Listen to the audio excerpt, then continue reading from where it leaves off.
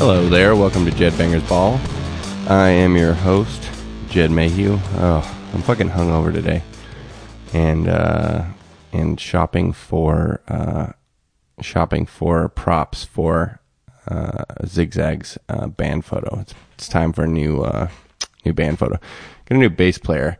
We mentioned that before. Sean Hoffman is on bass now, and he's been there since the beginning, really. And he's the one that fucking edits all these podcasts together. He edits the intro and then and throws the music in there, and then splices it together with the interview. And he actually has an interview too on here. I can't remember what episode it is, but he does a lot of music and stuff for TV and film and stuff like that, and video games. So we talked about that, but he's been recording the band since the get-go. And I think I've already said this on here, but we're doing our first kind of real, not real, but we are doing a little tour here. And it's, over 4 days long or whatever, that's real to me.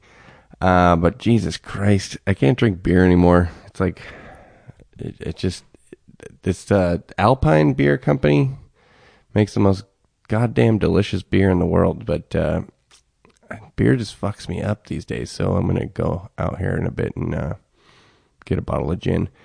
And yeah, I fucking woke up in the middle of the night. There's some dog barking in the neighborhood, and I love these dogs, but I don't these fucking assholes who let their dog bark all night long at 3 a.m. I don't get it. We live in some sort of weird canyon too, so it's like living inside of a speaker. So it's just fucking dog barking all night long. And then I'm watching my friend's dog. So I got my dog, and then Jess has fawns, and they're out of town. So it's just me and this other weird dog. It's like grumpy old men over here, me and this old Chihuahua. And then once I was awake, I couldn't get back to sleep. I started thinking about that movie Hereditary. Have you seen it?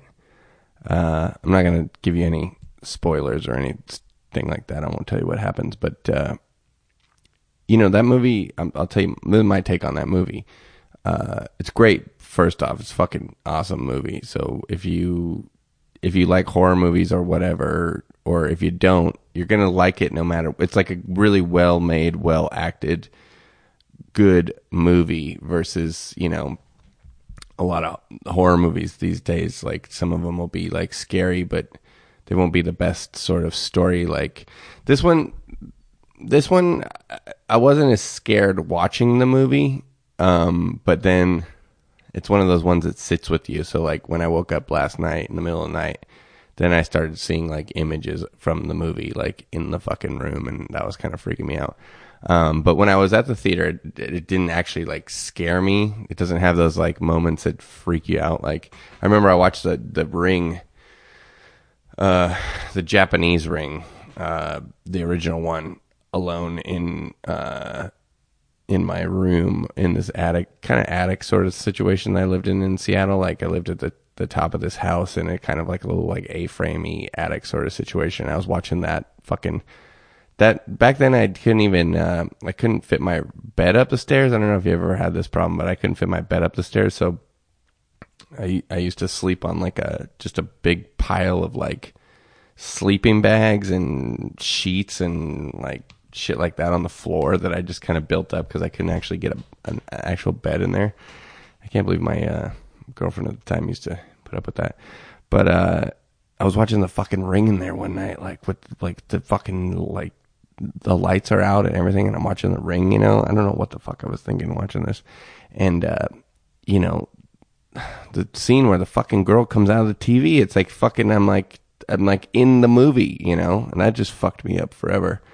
So last night I was just couldn't get back to bed because the dog was still barking. I didn't want to put my earplugs in because then I was afraid that the fucking Hereditary people would get me, and then I didn't want to put the fan on and that to drown the sound out that way, even though it was fucking hot and I was sweating, because I was worried that if the noise from the fan was on, I wouldn't be able to see the fucking Hereditary people grabbing me. You know what I'm saying? Anyways, bunch of Zigzag shows coming up. This next week, June 28th, we are at the Agenda Trade Show in Long Beach. We're playing at some Irish bar next door to the Syndicate Barbershop, I think. It's like an after party. Look for all this stuff on Instagram. Then July 15th, we're at the Griffin in LA. That's a free show with this band Pushy from Portland that we did a split 7-inch with on that Who Can You Trust label out of Germany.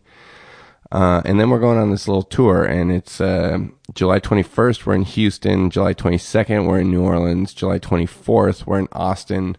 July 25th, we're in San Antonio. The 26th, we're in El Paso.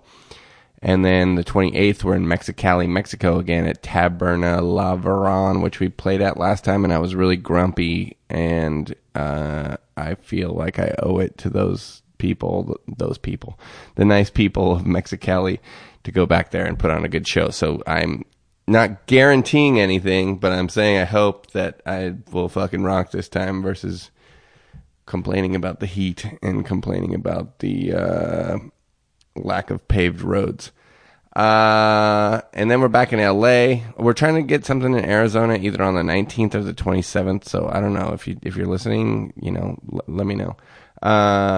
Then we're back in LA. We're playing August 8th at Zebulon with, what's this band called? Blackwater Holy Light from Portland. And we're doing Echo Park Rising. We're trying to fucking record an album in the meantime. We need to find a fucking label.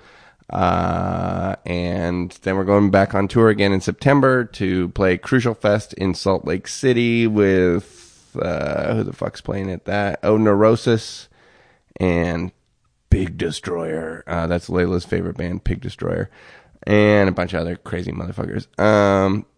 But yeah, that's about it for right now.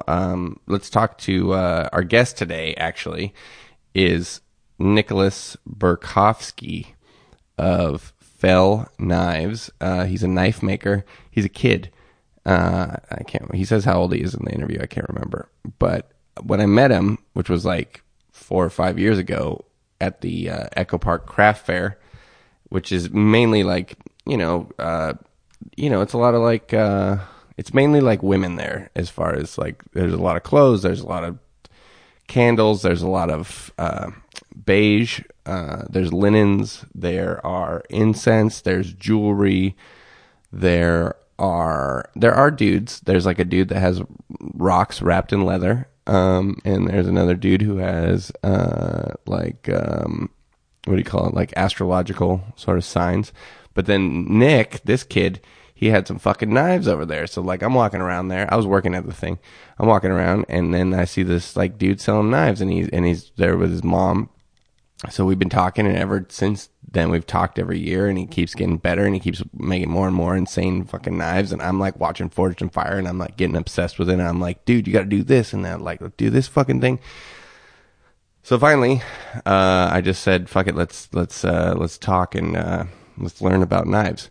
So this is the opposite of last week's interview with John Dwyer, where we just talked shit about everybody that we know. And in this episode, we are going to learn about metallurgy. And here we go. Let's talk to you.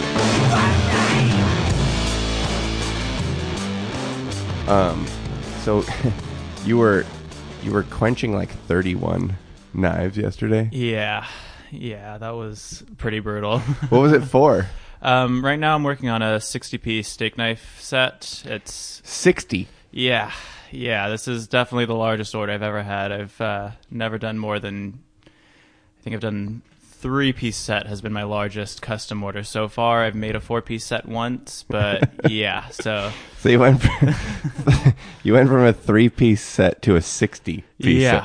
I don't even understand why does anyone need a 60-piece knife set? So this is gonna be for a restaurant. Oh, okay, gotcha. Okay, that makes perfect sense. Yeah, so I wish I knew the name of it, but that's still kind of under wraps. It's a local one. Yeah, they're gonna be opening. It's gonna be like Culver City-ish. Yeah, what he was saying, but I feel like I read there was a restaurant that I saw recently in LA that I think the guy actually makes his own cutlery. Yeah. His name's, I think it's Adam Perry Lang. Okay, yeah, right. And yeah, he's opening a steak knife or steak house, and I guess he's a bladesmith too, and so he's making this crazy set of Damascus blades to go with his steakhouse. I was like very intrigued by that. It was kind of funny how it lined up like right as I started my set too. Everyone's like, "Oh wait." But fuck, dude, like so. The problem with that is people stealing the knives from the restaurant. Yeah, and it's funny, because the set I'm doing, it's 60 pieces. 30 of them are my Fell Knives customs, and then the other 30 are coming from these old Sabatier blanks that I've been working with. And right. Just like drop forged, never got finished, and so I do all the grinding work, heat treating, and handles on those. And so I was talking to my supplier of those, and I was like, I'm going to need another 30 of these guys for a steak knife set I'm doing for a restaurant. And he was like, oh... What's the name of that? I'd love to go and take a couple of steak knives home with me at the end of my meal. Right. When I first met you, that was what you were working with. You were working with these drop forged blanks, basically, exactly, right? And what does drop forged mean, anyways? So drop. There's going to be a lot of questions like this in this show. No worries.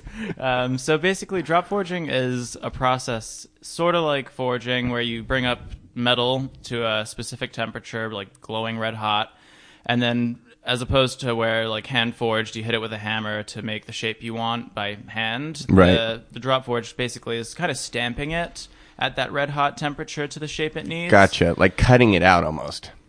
And it's no cutting. Basically the bar that they put in is going to be the same size as the mold, so it's going to be like 2 halves of a mold in like a crazy like I don't know how many ton hammer that's just going to smash it like multiple times over and over until that bar of steel that would kind of fit inside of it is mashed to the exact shape it needs to be. Right. Okay. And so, and then those knives that you were using when I first met you, where did those come from? So originally they came from TA France. It was, I believe, it was called the Elephant Star Forge. It was one of the old Sabatier forges that went under, I'm not exactly sure when. It's all a bit of a conjectured story coming from my supplier, and even when he tells me, he's like, yeah, this is a little bit of a conjectured story, but basically the story is during the wars, when all the steel drives were going on, a lot of companies that dealt with steel would not want to give up their entire stock because, you know, it would put companies out of business to basically fund the war efforts. So some kind of shiesty companies would just stash away a bunch of all the unfinished stock and basically save it for, you know, whenever the war would finish, and so they could slowly release it out without having to like completely start up from scratch every single time. Right. And so long story short, basically switch of hands in the warehouse. By the time the place went out of business, the last investor was kind of going through all of this stuff, and there was this warehouse that was like, you know, just at like the end of the list on like the properties owned by the Sabatier, you know, that forge. And it was like there was this little warehouse, and he went to go see what was in it, and it was just like boxes on boxes on boxes of all these unfinished blanks. And he was like, you know, this is in France? Yeah. Where in France? TA France. Okay. Which is THIERS, I believe. Okay. Yeah. I'm probably butchering it. I don't know. Yeah. I never even heard of it, but yeah. And so, yeah. So he found all these blanks. Yeah. And so he's just an investor, and he takes like all the forging equipment back to his warehouses in Mexico. And then he takes the blanks to his warehouses in Arizona, which is where my supplier lives. Okay. And so my supplier, he was a chef who basically lost his job, and he was like, crap, I need to make some money. So he started selling all of his old vintage knives and ended up making kind of a good amount of money on eBay doing it. So he became a bit of like a knife scavenger. When you go to yard sales, like, do you have vintage knives? Just like everywhere, and just, you know, buy them, sell them. And one day he's at a yard sale, and he's like, you know, harassing the people asking for knives. And these two guys that are at the sale are like, oh, you want knives, vintage knives? And he's like, they're like, you got to call this guy. And he's like, you know, they give him the number, and they're like, but, you know, we can't introduce you. Like, he doesn't like us at all. So you just gotta get in contact with him. I feel like I've been in this situation before. Yeah. Yeah. It's like that awkward, like, really, you can't even just give me just like a little bit of a leeway? And it's like, honestly, you probably shouldn't even mention my name because he won't want to deal with you. Right. And so, this guy's, he gets the number and he's like, finally, after like 30 minutes of like, please get me in contact. It's like, nope. And it's like, all right. So he's like sitting in his truck, gives the guy a call, and he's like, hey, I hear you have knives, like vintage knives, like lots of them. And the guy's like, I have no idea what you're talking about. No idea. What, blah, blah, blah. And he's like, harassing him, heckling him for like 15 minutes on the phone. And finally the guy's like, how much money do you have with you? And he's like, well, I've got a couple $100 right now. And he's like, all right, meet me at this address in 15 minutes. He's like, what? 15? He's like, didn't even have any cash. He just runs to the bank, like literally pulls out like every dollar he has, goes to this random address and meets this guy, and he like opens up the door to the warehouse, and it's all these knives, and he's just like mind blown. Right. And these were the blanks though. Yeah, completely just unfinished. And he had a few of the finished ones. I think most of those I was like doing a little bit of research on my own, and I think some guy in Canada ended up getting those, and like he was selling like thousands of those for a while. And how did you get in touch with this guy in Arizona that had the knives, or that bought them? Oh, it was a weird one. I started searching because I was like basically one day sitting on my deck just making a wooden spoon, and I was like, I want to make a knife. Like, I'm done with spoons. I'm using a knife. I love knives. Since I was a little kid, I've been collecting knives, and I was like, I want to make a knife. So I just, started Googling and like looking into how to get started. And one of the options was kind of, there's a lot of like hunting knife blanks that are finished with a sharpened edge, and you basically just put a handle on it and call it a day. Right. And so I was looking at those, but, I was cooking a little bit, and I don't hunt. I live in LA. It's just never been a part of my life. So I was just looking for kitchen knives, and there really just weren't very many besides a couple of really expensive ones. And I was going page after page on Google, and all of a sudden I saw this like listing on Etsy for 6 blank Sabatiers. And so immediately I was like, these are amazing. I bought them. Had you heard of this company before, Sabatier? Yeah, okay. We had a couple. So this is like a well-known company, and we have a few Sabatiers that we've had them for years in our kitchen. And my mom's had them, but I've been using them for my whole life. And so as soon as I saw that, I was like, whoa, I have to have them, even though I had no idea what I was going to do with them and where I was going with it. But I was like, that's where I'm starting with this. And basically, the guy on Etsy, he had bought them from my supplier. I don't know how he met him, but he bought them from him. He was going to try to make them into knives, but because he was into resale, but he wasn't a knife maker. He had other guys doing it. And basically, the price point for him to have them made and then sell them, he was like, I'm not making any money. The knife maker is going to do it all. So he just listed them again. So I bought them from him, and then I was like, do you have any more, anything different? And that's where he put me in contact with the guy in Arizona. Gotcha. So, okay. So I guess then we'll go backwards then. So you grew up here in LA.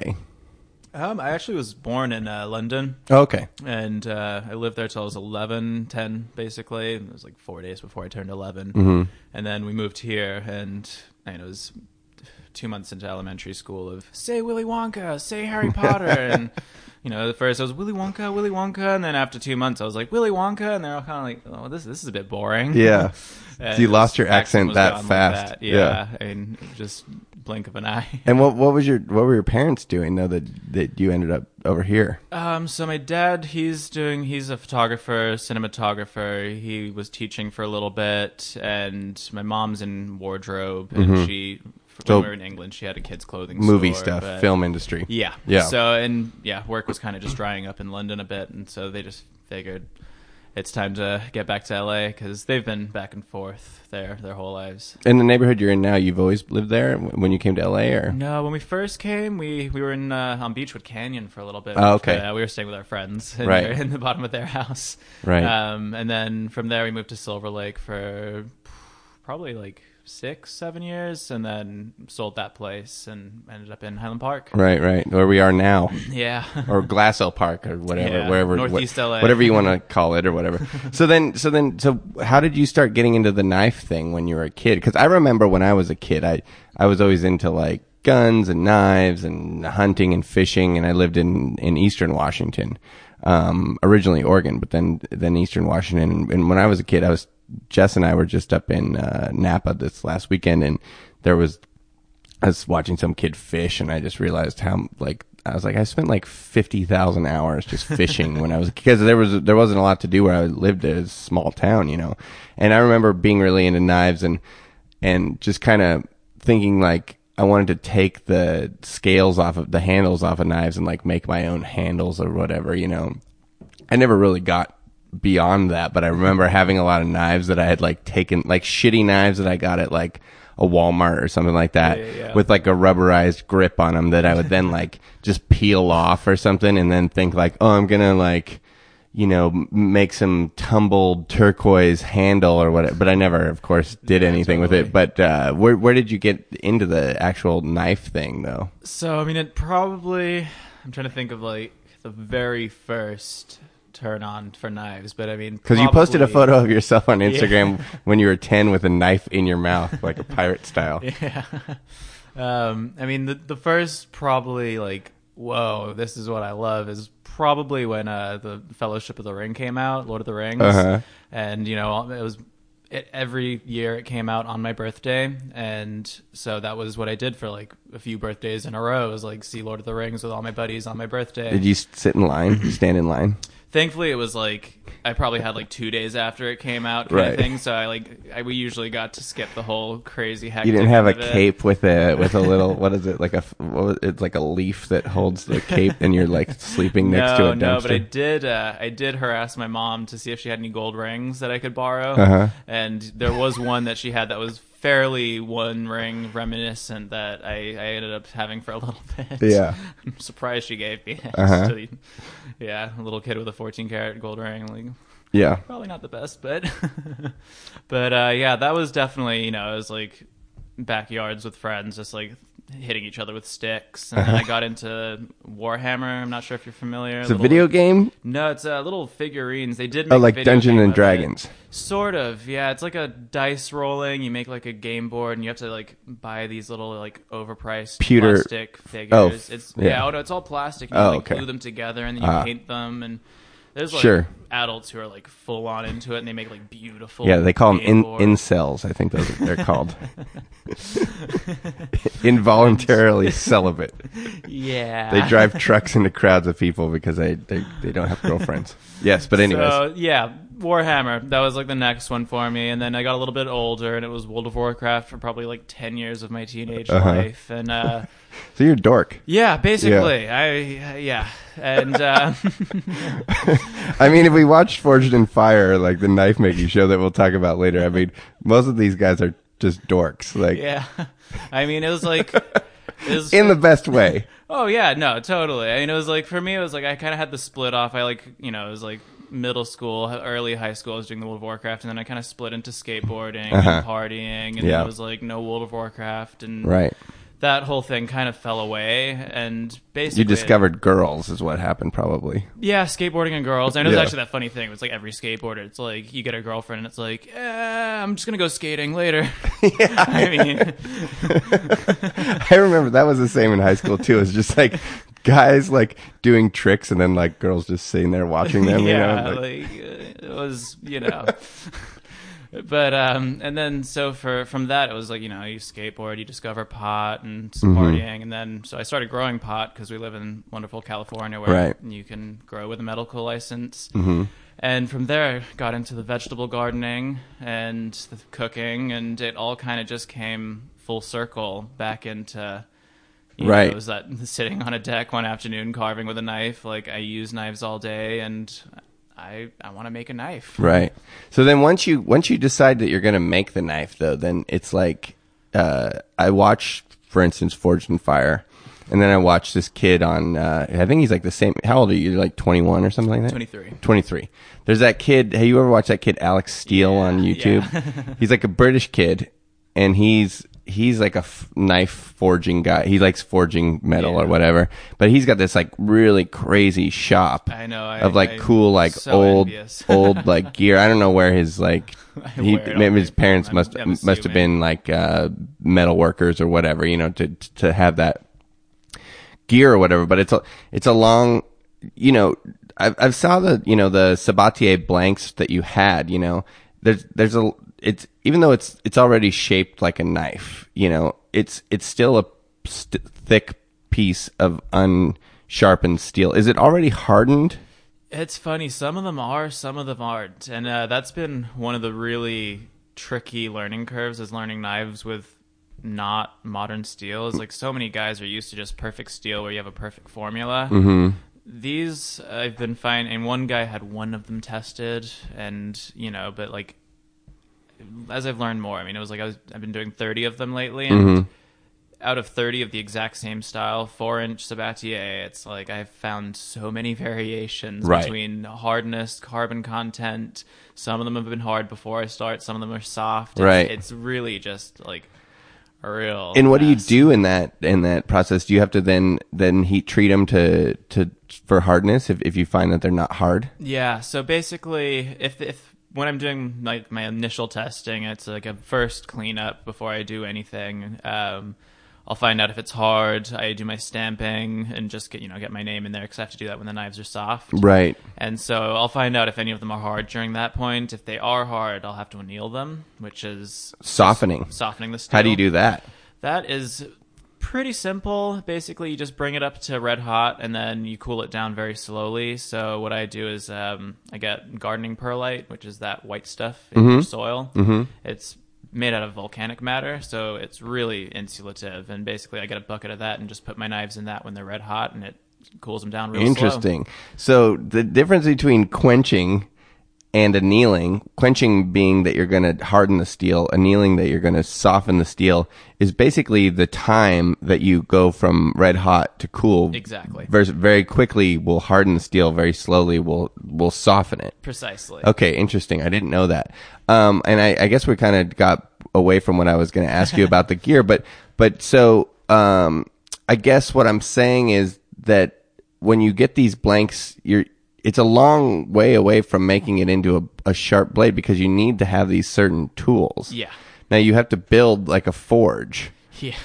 And you need well, for instance, so like what are the tools that you're using to like what's the process of taking a blank from what it is just a piece of steel and then grinding it down to the blade shape and then sharpening and then hardening? Like what are the things that you need to do that? So basically, I'll try to give it as quickly as possible, and feel free to keep me on track if I start rambling. Oh, I don't care. It's a fucking podcast. We can just talk forever. Just turn it off if you don't want to hear about this fucking dork shit. I like it.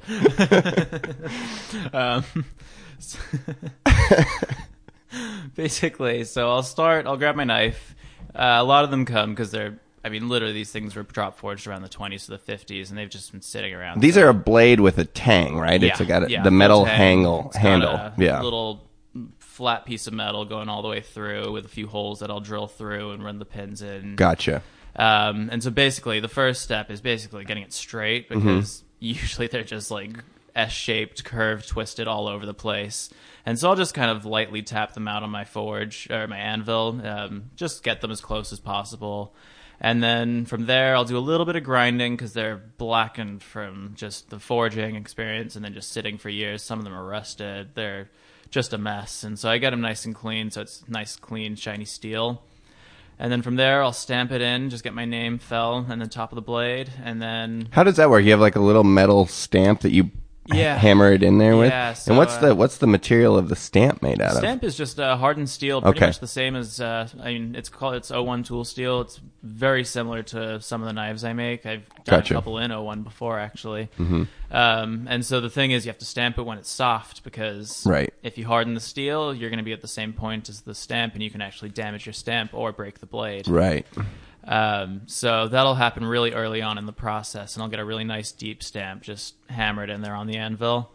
And then from there, usually because with kitchen knives, they are so thin, a lot of guys when they're doing hunting knives, they'll do a lot of preliminary grinding before they heat treat because they have a lot of extra space. And, they're working with like 1/4-inch thick steel versus I'm usually working with like 3 32-inch. So it's a lot thinner stuff. Right, because you want to be able to slice like an apple or a tomato or something, as Exactly. opposed You don't to wanna like be crying every bash time the you cut fuck an out of onion. it. Right, yeah, right. Well, that's what they always say. Like, as far as cutting an onion, I mean, you know, I've worked in kitchens a lot too, and they say like, you know, one of the ways to avoid having to cry as much when you're cutting an onion is to have a sharp blade so that it doesn't smash the cell walls. Exactly. And let the fucking Spray it onion all out. demons out. Precisely. And so, yeah, basically I'll do a very little grinding and go right into the heat treat, which is bring it into the forge. I have a pretty like old school setup. I mean, a lot of guys nowadays, they have ovens that have specific, you know, you can have the specific temperature you need, gauges so you on can it and really, stuff. Right. you know, dial things in. But for me, It's like barbecue, you know. I use like a 50-gallon steel drum out here that I built versus that I just kind of eyeball it, you know, and I kind of massage it to the right temp versus, you know, there'll be these guys that have like they dump in the wood pellets and then they just turn the electronic ignition to like the exact temperature they want, and then it just goes in there and it stays there. But like, what the fuck? That's no fun, right? Yeah, no, it definitely takes a lot of the, like, you know, standing in front of the forge, burning Yeah. all the arm hairs off. Sure. And it's like it's kind of like I don't know, like a visceral or Yeah. I don't know. What keeps you skinny though? Then, you know, you stay in shape that way. You know, like if you just if you just turn it on and walk away and don't do anything, then what's the point of life? All right. Right? Yeah. So basically, yeah.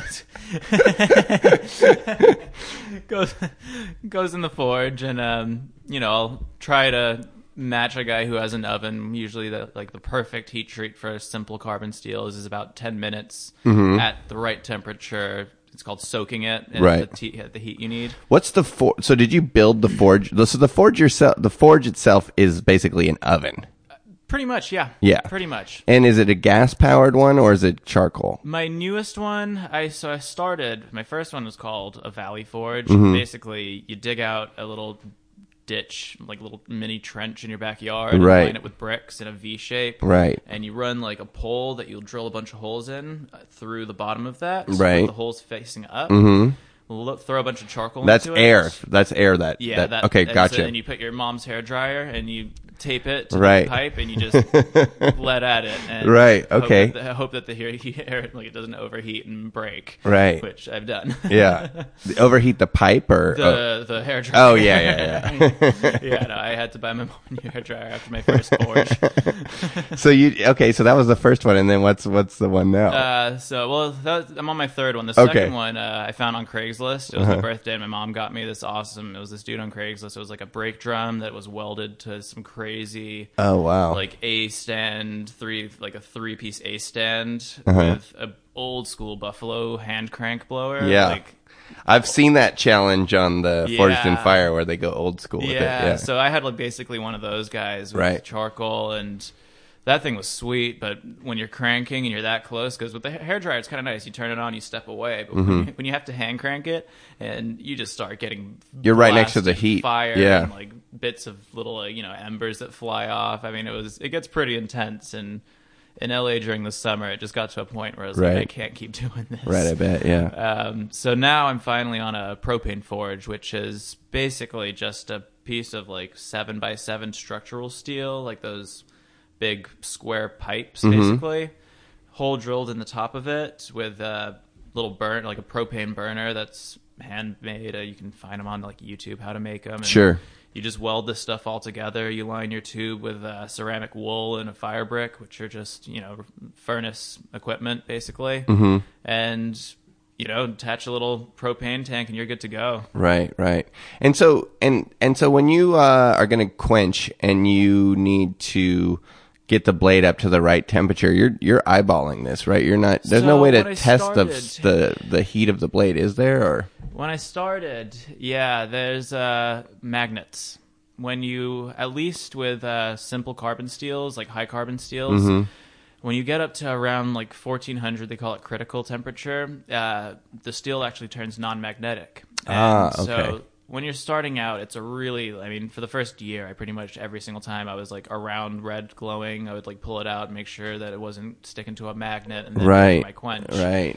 At this point, I've kind of gotten to a point where I don't use the magnet anymore. Right. It's like usually if I like do the magnet and then lose my heat and then have to go back a couple of times. Right. So now Because it's it like, takes that time that you're going to try to put the magnet test on there, you're losing a ton of heat very quickly, right? Yeah. Yeah. And so you want to make sure that you're at that just right heat, because if it's too hot, you're going to end up like kind of ruining the grain of the steel. Mm-hmm.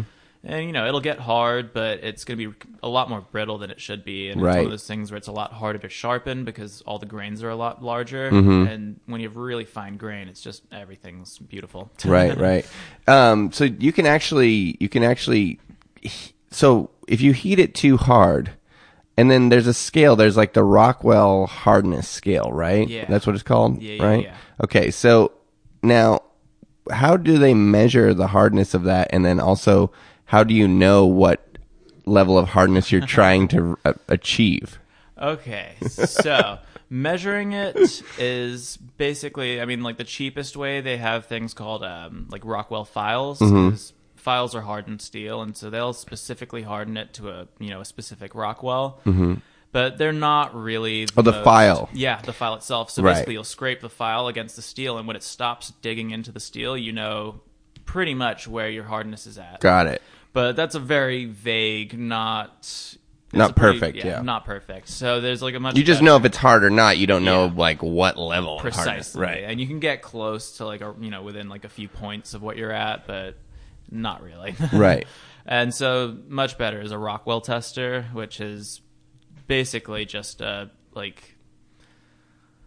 pressure gauge thing. You roll it down onto your steel. You have your steel on a plate. You push the little pin down onto the steel, and basically it'll just has a little lever, and it just gauges, and you push it in, and I think when you take it away, the scale goes up to the number that Right. you're meant to be on, or whatever. So when you're making all these knives for a restaurant, like you're making steak knives, are you concerned with them all being like the exact same hardness? Or are you more concerned with them being functional? Or mainly functional. Yeah. I mean, realistically, Because they're a piece of art. Like it's not like, and you're cutting a steak. It's not like it's going to be used for like an industrial. Yeah. Sort of. I mean, one thing is like, I want hard steel. I'm Sure. not, it's like, it's a big thing. It's like, I'm not, like, with that, it's, functionality with the fact that you're not going to have to sharpen it every single time it's used. Right. Edge retention, we call that in the business. Exactly. Yes.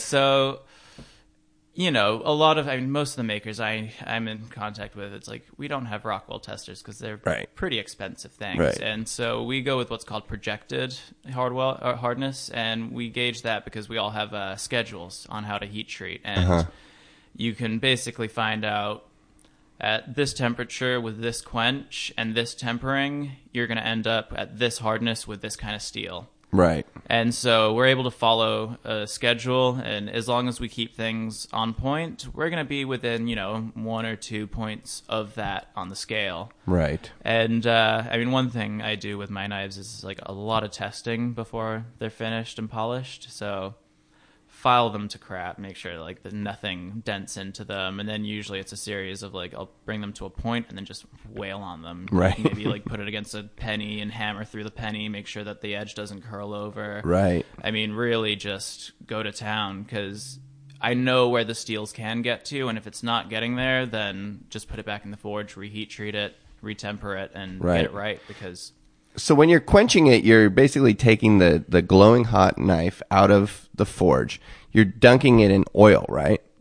exactly. Because what kind of oil? I'm using right now a mixture of, it's called, I can't actually remember the exact name of it. It's a 7-second quench oil. It's like a Specifically quenchant. for this. Yeah, it's Right. basically a motor oil. Different motor oils have different quenching speeds, and companies basically package motor oil at for different quenching. Gotcha. I had a buddy who gave me a few gallons, but it wasn't quite enough to fill my tank, so the rest of it's topped up with just canola oil.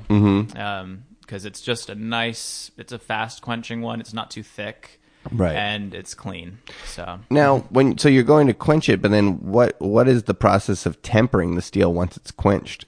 tempering, you either get like a little toaster oven, or you get a professional oven, or you have your mom's oven, which once again, thanks mom, sorry, but I think most of the guys that are on the Forged and Fire show, they have to go upstairs from their mom's basement to use the oven. Yeah. So. I'm out in the garage. Okay, good. I'm stuffed into the driveway. You're on the same, at least you're on the same floor. Okay. I'm sure if we had a basement. Yeah. You'd be down there with the Warhammer figures. Right. But so anyway, so the tempering, and then so what happens with the tempering then? Hey man, those got Goodwill a few years back. Oh, that's so, all right. yeah. What was that? Telephone. Oh, okay, got it. Tempering. So basically, for me, because I'm doing kitchen knives, I like things to be really hard. Yeah. It shouldn't be abused too much. With the steak knives specifically, I'm going to bring them a little softer than I usually do, just because there's plenty of chance for people to drop them. They're going to be getting cut on plate, right? And so it's good. You got to think about all these like the usage of the steel. Yeah, you know, exactly. Yeah. So they're going to be subject to a bit more abuse than like one of my really high end kitchen knives that like you kind of treat them, and they're going to be cutting onto like wood, and they're going to be used to just like break down meat, and probably not like someone smacking it against like a bone or something, or as opposed to like a camp knife where you want to be able to break down like a tree or something like that, or baton woods for a fire, and then also be able to cut through like cut a deer's head off or something. Splitting hogs, that kind of stuff, like a Ted Nugent style situation. So with my tempering, basically it's like I know the numbers I need from my schedule for the steels I need, and the other part is you kind of just gauge it on color, because at the first stage, it kind of goes like a little straw brownish color, kind of goldy. You're just basically bringing it up to temp slowly in an oven. Is that what you're doing? Okay. Yeah, and so I'll do 2 cycles, 2 hours. I don't know why it's 2 cycles. They just say it's the best way to do it. So bring it in once, and then So that's 120 hours. I guess. Well, are you tempering the steak knives, or no? You don't have to do that. You're just quenching. Well, they're all tempered. Okay, so then that's 120 hours worth of tempering. Thankfully, they're all going in. At the same time, doing it in 2 batches. Gotcha. That's how I can makes sense. I can fit 15 in at once, basically, without having too close. Blah blah blah blah blah. And you need to have them. I don't have the best oven, so I've found certain parts get a lot hotter than others, so I can only really use certain sections of the oven, and so it's become a little bit of a mad science on how to get it dialed in at my place. I do the same thing with muffins. Yeah. Move on. Halfway through, I switch the muffin tins around. Yeah, you got. And then that way they cook more evenly. Gluten free too, by the way. Jess said they were too sweet the last time though, so I don't fucking know what I'm doing. So moving from like these Sabatier blanks and sort of for the steak knives, when at what point did you start forging your own sort of knives out of like billets, or what were you using, like railroad ties or just any sort of hardenable steel, right? You can forge a knife out of it. Yeah, and it's funny. I mean, most guys, it's like, you look up on the internet, like, what should I start making knives with? And everyone's like, railroad ties. Or railroad That's why I said that. Yeah, I don't know why I said that. Leaf springs. So, yeah, leaf spring. And I'm like, okay, cool. And I'm like, start looking up, where can I find leaf spring and railroad spikes in LA? And it's like, dude, the metal guys are going to beat you to that by a million years. Oh, you mean like the scrap guys? Yeah, you're going to have a really hard time finding it. And it's like any good parts are going to be at places where you're going to have to pay a fair price to get as parts. It's like you're not really finding good stuff as scrap anymore, right? Because LA, it's expensive. I mean, there's you're in a city, and it's got a million usage too. Exactly. Yeah. So it was funny, it's like I didn't know where to start, and that's why the Sabatiers, I actually ended up working with them for so long to get so really comfortable with them before I did, I bit the bullet and just went online and was like, knife making steel, and I just I found. Thankfully, they're in Ontario, California, so not too far, about an hour drive on a good day. And it's a knife-making supply store. Oh, cool. True Grit Abrasives. Oh, awesome. Shout out to them. They're awesome. I'm going to have to look that up. I'm going to go out there next time I'm out there that way. Yeah. And so I'll just go there directly, and like they're really cool guys, and they'll just, it's their warehouse, and they ship all around the world. They're dealing with like half of the guys that I'm like looking up to. And it's kind of cool because they heat treat for a lot of these guys too. So you go by and sometimes you'll actually get to see like for example, there's one guy, Grocer Cutlery, who I'm really into. And last time I was there, they had like a batch of his blades that they just heat treated. So I was like, oh, nice. I'm like getting to kind of like get a sneak peek at these other dudes' knives. They do the heat treating for other people there. Yeah, they have. Because a lot of guys, when you're getting into crazy, weird stainless steels, it gets pretty confusing. It's not just make it hot, stick it in oil. It's right. Versus like a high carbon steel sort of thing. Yeah. So it's like you have like, the super, they're called super steels. And they're like stainless, high carbon, Damascus, like all 3-in-1 kind of thing. Right. And you literally, I mean, to harden those things, it's like you need thousands of dollars of equipment. Right. And you also need to be like meticulously, like you have to be on top of that stuff. And so a lot of guys, when they get into that kind of material, they just send it out to keep it easy. Well, because people want like a high carbon steel, but they also want something that is stainless and sort of corrosion resistant, right? Yeah. And so that's when you get into these super steels like these Maximets and things like that have like, or things that have like nitrogen in them versus carbon and all this crazy stuff. You need like molten sand baths to deal with them. It's like, right. Come on, man. Right. Like I like standing in front of a fire and just, it's like sticking it in the oil. You get your big flash of flame. Totally. I mean, it looks cool on Forged in Fire. So when you were first, like, what was the first knife that you made that was not a drop forged blank, but versus like an actual piece of steel that you beat into a blade or whatever? That was made out of an old Nichols file that I had accidentally broken. So basically, I didn't know what a file card was, which is basically a little thing used to clean out your files when you gunk them up. Had no idea what that was, so I just smacked my files on a table. Ah, okay, yeah, right. One day, one of my files broke in half, and I was like, well, you're turning into my first forged knife. Right. And so it was... I mean, I was like a few hours of forging, and then it turned into like probably like a 1.5, 2-inch little tiny knife that after I finished grinding it, it was like a 1-inch knife. It was like the tiniest oyster shuck looking thing in the world. But, right. It was pretty. I put a nice handle on it. I polished it up nicely. So it was cool. But yeah, it was. So then besides the forge, you need what I've seen guys using on these shows and stuff, and not everybody has them, and I guess you don't need it, but what seems to be helpful as far as drawing steel out, like taking a big thick piece of steel that's brought up to temperature, and then you want to basically smush it out, draw it out thinner. They'll use like a power hammer. Oh yeah. Yeah. Wish I had one of those. You don't have one of those. Hell no. I have my... I mean, they got to be super expensive to get one. Yeah, right? I mean, there's those lovely stories where it's like, oh yeah, there was this old guy next door who had a power hammer and gave me one. But yeah, you're looking at like minimum $3,000 for if you want to get one. Right. Minus the shipping, and right. a lot of times those $3,000 ones need repairs, and sure. It's so instead you're just hammering it out. Yeah, all by hand. I do have one buddy out in Santa Ana, and he's got a better shop. He's got a little hydraulic press and power hammer, a little 25-pound one. Right. It's called Little Giant. So I've used that a couple of times when I've been forging out some like from much thicker stock. But, right.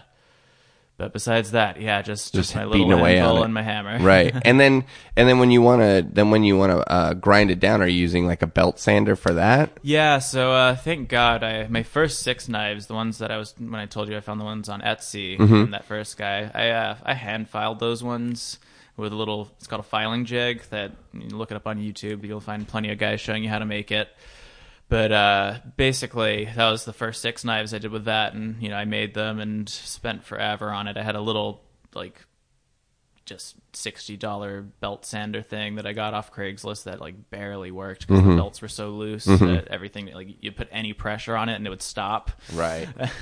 So it was like a little mixture of filing, hand sanding, and all that stuff with my little backyard forge. And I sent a picture to my grandpa, and he was like, "Whoa, like how did you make these?" And I told him like, "Oh, I filed them over the past 3 weeks and sanded them for 3 days and did this and blah blah blah." And he's like, "Isn't there like an easier way you could do that?" And I'm like, well, yeah, an angle or a belt grinder, but right. I don't have, $800 to get one. Uh-huh. And so thank God it was like right around my birthday. And so he was, he's He's my grandpa, so he's always like, "I'll invest in you." Sure. I was like, "You can't." You need those investors. I had that when I was first like playing guitar. My mom, I basically like sat in my room, kind of similar to what you were doing, and just played like guitar, not knowing what I was doing for like every day, a month on end, and didn't even realize. I don't know if you play guitar, but A little bit, not so much anymore. I didn't realize I'd never taken lessons, and I didn't know anyone that played guitar, so I didn't realize that you actually had to push the strings down. So I was just laying my fingers on the strings and just making this like terrible plinking sound. Clink, clink. And after 3 months of that, my mom was like, well, we have to like get you a lesson or get you like a guitar amp or whatever, but like just like unplugged electric guitar just being plinked in your room all day long every day for months on. So you need these investors in your life, and Exactly. luckily we're lucky enough to have them. So I tell her, and it's like, so he bought you a belt grinder. yeah, he got me on my first belt grinder, which was amazing. It's a 2x72. It's called the Oregon Blade Maker, which they've now changed the name to Origin Blade Maker. Okay. Sounds very similar. Right.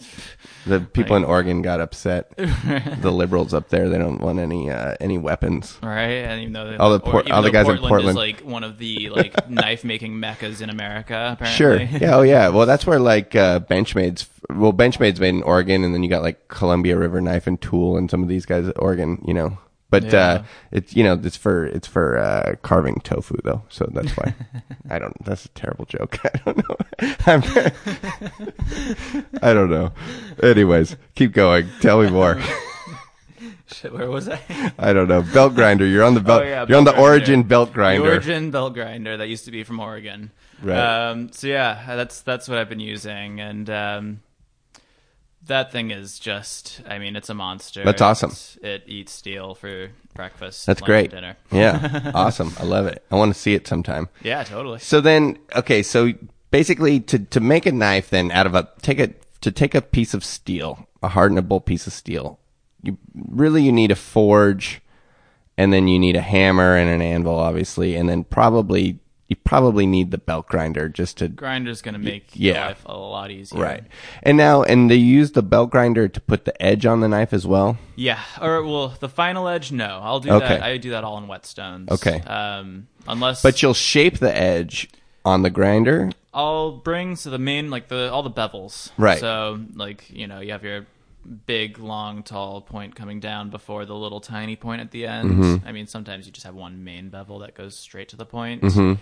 More Japanesey. I've done a couple, but not so often. Right. But basically, the grinder, usually what I do, it's called a zero grind. So I'll grind literally until the bevel meets nothing. And usually my test before I sharpen things is it should be able to cut things pretty nicely. Mm-hmm. I'll cut through a few potatoes and make sure it slides through without having to hack and saw, basically. Right. And so that's usually where when I'm getting to the point where I'm going to start polishing the blade off, and right. then for whetstoning it from there, it's real easy because it's at such a fine point. How do you get the angle into the edge though? You kind of just you eyeball it. You eyeball it. Yeah. There's a lot of the guys love the CNC and all the crazy. There's fancy jigs with perfect angles and this and that, but realistically, the specific 15 degrees, 14 degrees. Yeah, a lot of guys will probably ream me for saying this, and a lot of other guys will completely agree with me. But it's a huge argument of does it really matter? Right. It's it's either fucking sharp or it's not. Yeah, right? It's I've taken one of my sharpened knives and with my girlfriend's hair, and she's got beautiful, thick, black, lovely hair, and I've split one of her hairs 5 times in a row. So you take and split it in half, and then take that half, split it. Take that half, split it. Oh my god, I want her hair. Jesus Christ, that sounds amazing. I've been able to do mine twice. I've got you can't see, it's really thin. You got good hair. You have good hair. Thin. It's fine. So is mine. But I'm older than you, so I have a reason why. What was I going to say? So yeah, we're talking about what you're doing is custom knife making. So it's still in that kind of, I don't like to use the word art for anything. I don't like to use it for other than paintings or whatever. But because a knife is a knife and a song is a song and a guitar is a guitar. It's not a piece of art. It's not the fucking Mona Lisa or something like that. But it's more important for it to be functional and cool as opposed to like fall in these like specific scientific parameters, right? Yeah.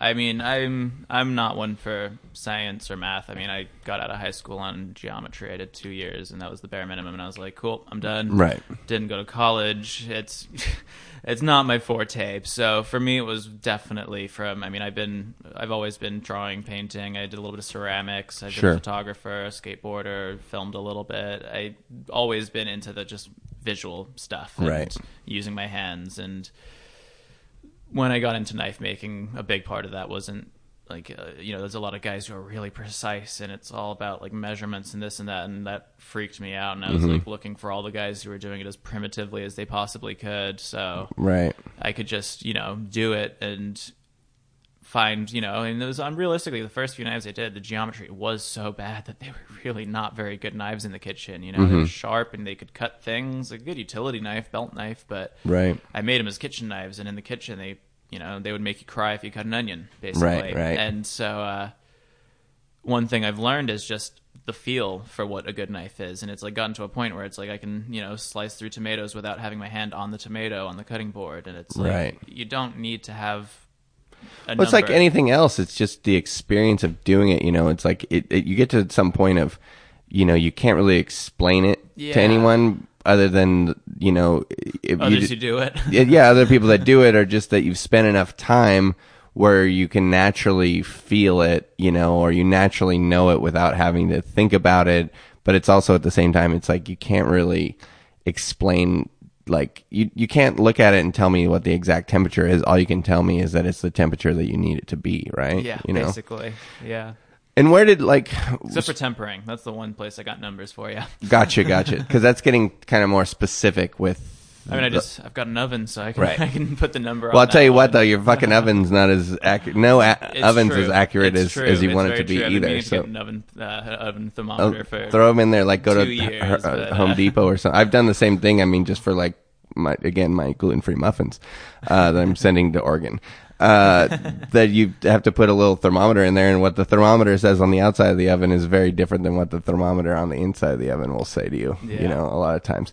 And so you're making right now. You're doing like custom knives. That's the main thing. Is there a specific type of steel that you like to work with the most? I've been really partial to, it's called 1095 high carbon steel. Yeah, and I see a lot of knives made out of 1095, like a lot of camp knives, like survivalist knives, and a lot. I mean, I think when you watch an episode of like Forged in Fire or something like that, where they'll be like, "Here's a 1095 billet." I think most people are like, most contestants on the show or whatever are probably stoked when they see that, just because that's probably the sort of the gold standard as far as like knife making, as far as ease. I don't know how easy it is, but okay. Yeah. I mean, it's actually kind of a weird one. I mean, one of the reasons 1095 is so popular is mostly just because it is so readily available from every single metal supplier ever. I mean, everyone carries 1095. Gotcha.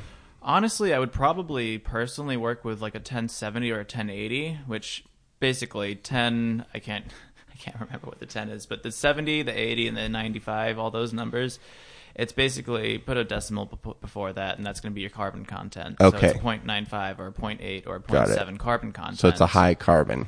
Yeah, and so basically the higher you go, the higher the carbon content, and essentially the higher you can get on the Rockwell scale. Right. One thing I found is 1080 is going to take you way, you're far, plenty hard enough, and you're going to be able to get all of the effects. Basically, when you have really high carbon, you're able to do what's called a Honyaki quench. Mm-hmm. You can put clay on the blade, and when you quench it, you get the beautiful Hamon line, and it's just a cool looking thing. Right. Just a smoky kind of ridge that rides through the blade, and it also gives you a soft spine and a hardened edge, which is great for resilience in the blade, and just, it can take a little bit more of a beating. Basically. Yeah, it keeps it from being as brittle, maybe. Yeah. And then is there different steels that can actually get sharper too than others? Yeah. So basically, with your hardness and with your carbon contents, and basically, honestly, with all your different alloys, there it's molecules in the steel, and so the quench is really just transforming molecules from one state into another state, and you're trying to get these molecules as tightly packed as possible. I know this one guy who's like 20-year metallurgist who does like the consulting for the heat treating for like a metal company. He's like really metal nerd, but he has a great analogy for like all the molecules in steel. And he's like, like this one's going to be your bouncer. This is all the guys getting crazy drunk that are just like unable to like keep their cool. This is this one. And basically he's like, when you quench it, it's this guy. It's like the Martensite is your bouncer. And it's like, it's telling everyone to sit the fuck down. Right. And get as tightly, it's just like everyone. I was like, this is great. I wish I could remember it better because I totally butchered it right now. But I get what you're saying. Yeah. Yeah. So basically, you're forcing these molecules into a really tight state, and depending on what you've done, sometimes the molecules will react slightly differently, and for better or for worse. But yeah, it's. I forget where I was going with this. The analogy threw me off.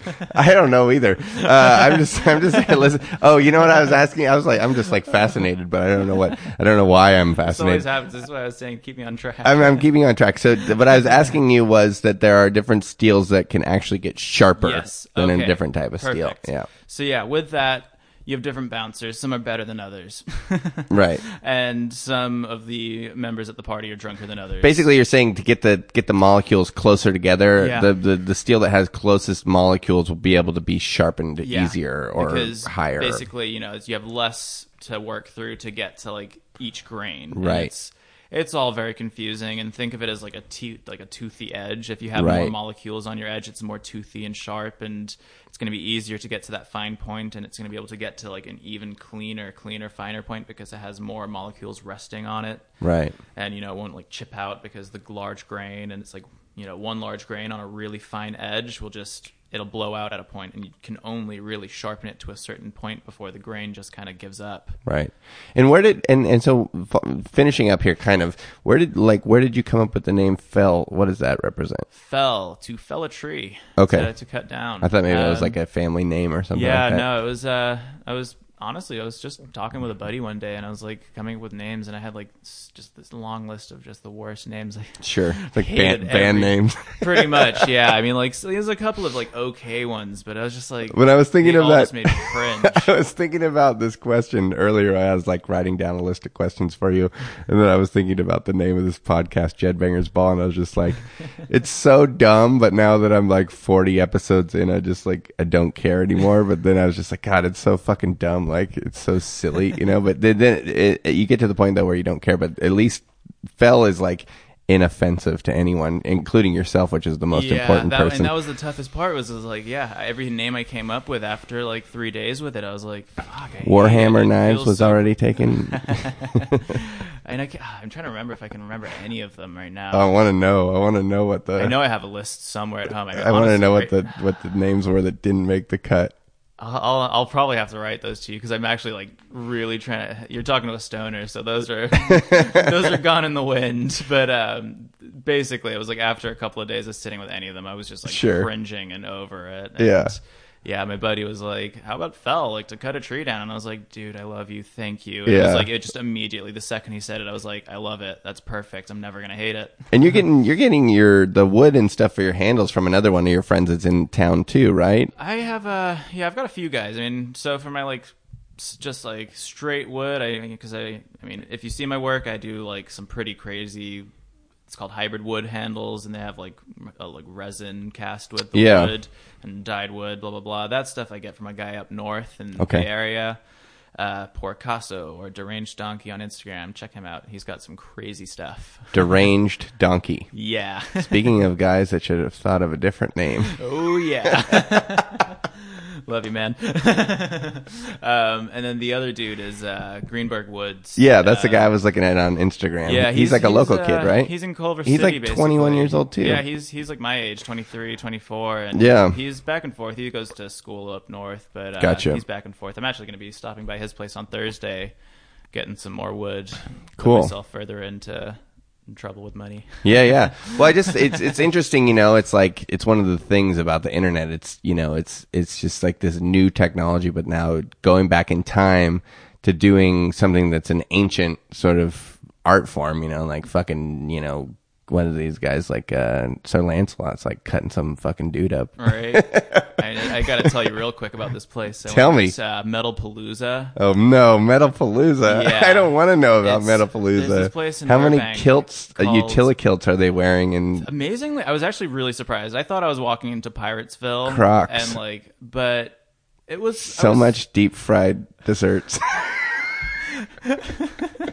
Well, it's hosted at a place called The Sword and the Stone. Oh, which no. It's a forge in Burbank by Oh, this guy God. who does like 90% of Hollywood's sword props. That's cool. Yeah. pretty fucking sweet. And I know. So I was there over the The weekend. end result is cool. It's Yeah, you just but- don't want to get but- stuck in a bar with any of these guys. Yeah, I mean, there was a... They had the Minotaur wearing, like, Minotaur mask wearing belly dancer. End of story. End of story. Oh man, that is brutal. So what happened? Is that the story I you're mean, telling? That's the story you're that's the telling end me? of story is like Is that how there's a weird it minotaur? gets. Yeah, I mean that's the. No, but that's getting into the Instagram thing. It was like Sure. I went there not really knowing. You who can was get gonna into be like there. a real K-hole of like Yeah. nerddom if you go down these.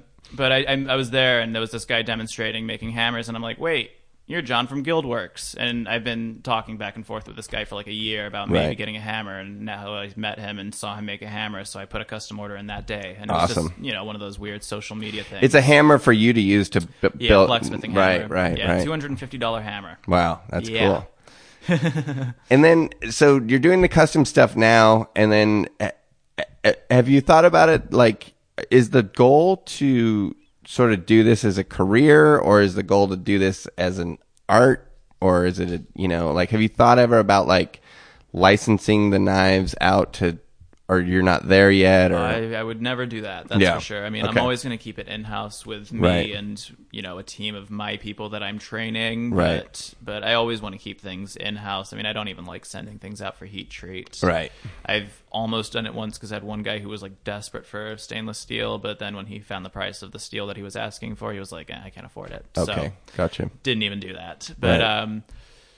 So then, yeah, what's I the think plan then? I mean, I want to do it, career is a big word as far as, not solely. I like diverse incomes. I mean, I've always wanted to have a bit of a farm and just, sell some food or meat or whatever it is that I can do easily without, I like permaculture, which is like farming without the 24/7 farming life. Mm-hmm. You kind of set things up to take care of themselves a little bit more. It's very sustainable.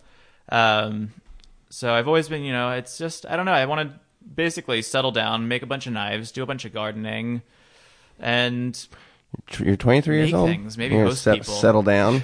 Host Well- people at the farm?